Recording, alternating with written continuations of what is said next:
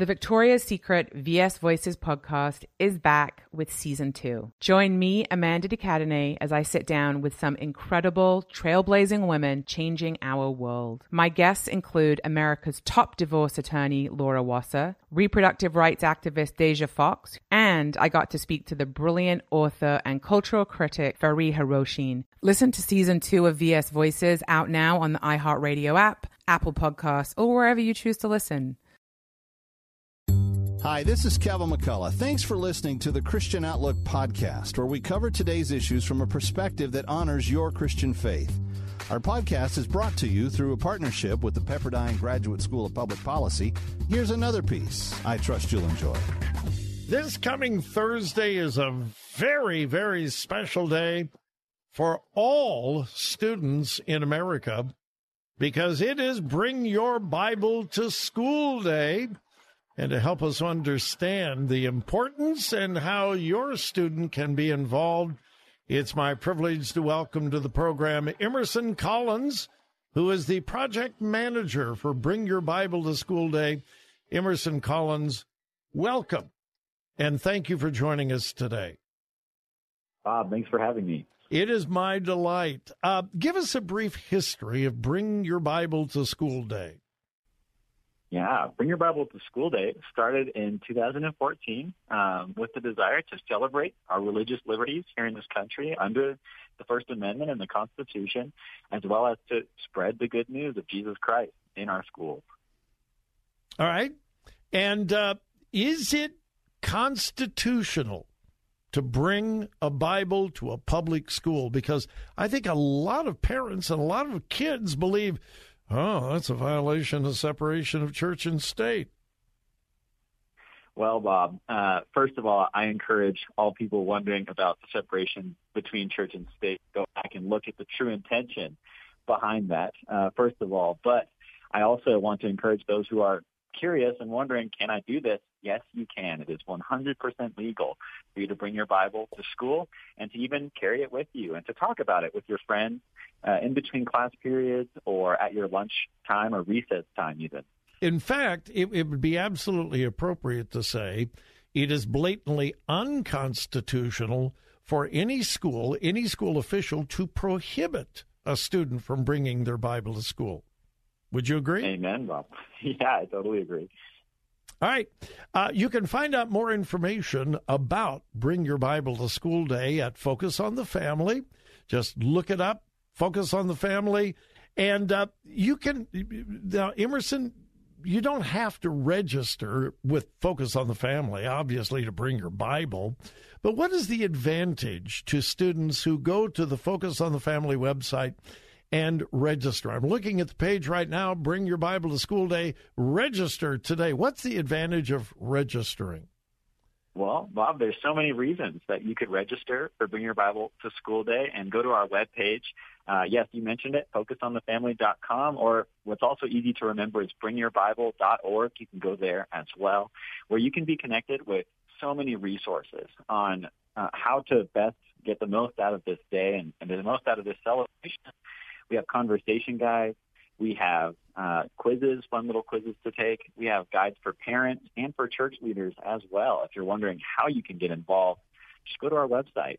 You can sign up and receive email reminders to pray for the students that are participating, as well as reminders to get your free posters and your merch as well. All right. Now, that's the advantage to the student. It's also an advantage to you because you're able to track how many people are participating, correct? Yes, that is true. And how has this day grown since 2014? Oh, this day has grown so much. It started with just a few thousand participants. I think it was around 8,000 the first year. And now we are well over 500,000 households participating in this day. It is truly a national movement. And so in signing up, you're telling other students that they're not alone, that other Christians are not alone in their communities, that there are other believers going out and boldly sharing their faith on that day. And I expect this year to have over 600,000 households participating. Wow, 600,000. Again, you can go to focusonthefamily.org or, easier to remember, as Emerson Collins mentioned, bringyourbible.org. Bringyourbible.org. We talked about the advantage of the materials and so forth at bringyourbible.org, but let's get down to the personal, Emerson. How will a student benefit from taking his or her Bible to school this coming Thursday? Yeah, so if you're a student listening right now, what I want you to hear is that God is going to use you in such a mighty way.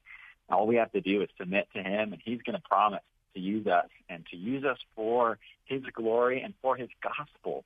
We have the good news of Jesus in our hearts. And so one of the greatest benefits of being a herald for the gospel is that we get to go out and share it, and we get to watch the lives of our friends and even teachers sometimes be transformed by the gospel of Jesus Christ. We get to watch the life go out and go into them, and hopefully we get to be a part of it. I encourage everyone participating in this day to connect with your local FCA chapter, that's Fellowship of Christian Athletes, or Cru, the Campus Crusade Ministries, or if there isn't one at your campus, start one so that God can create this great movement on your campus, and you get to be a part of it. And I would go just a step further. When you take your Bible to school with you this Thursday, don't put it on the bottom of your books.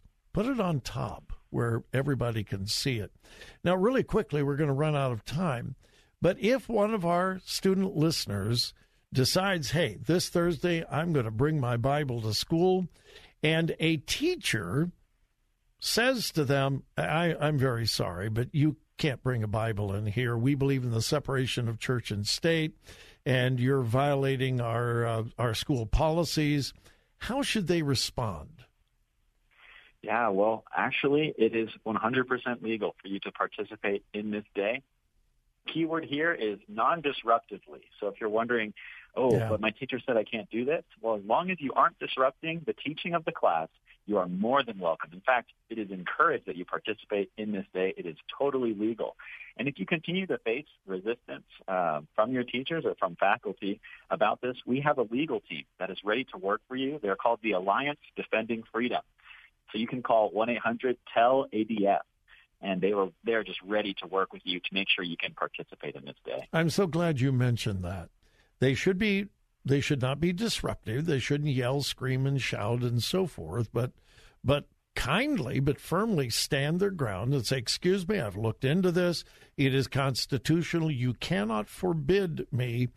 And if the school or the administrator, whatever, continues that, then go to the ADF and let them represent you, and they certainly will.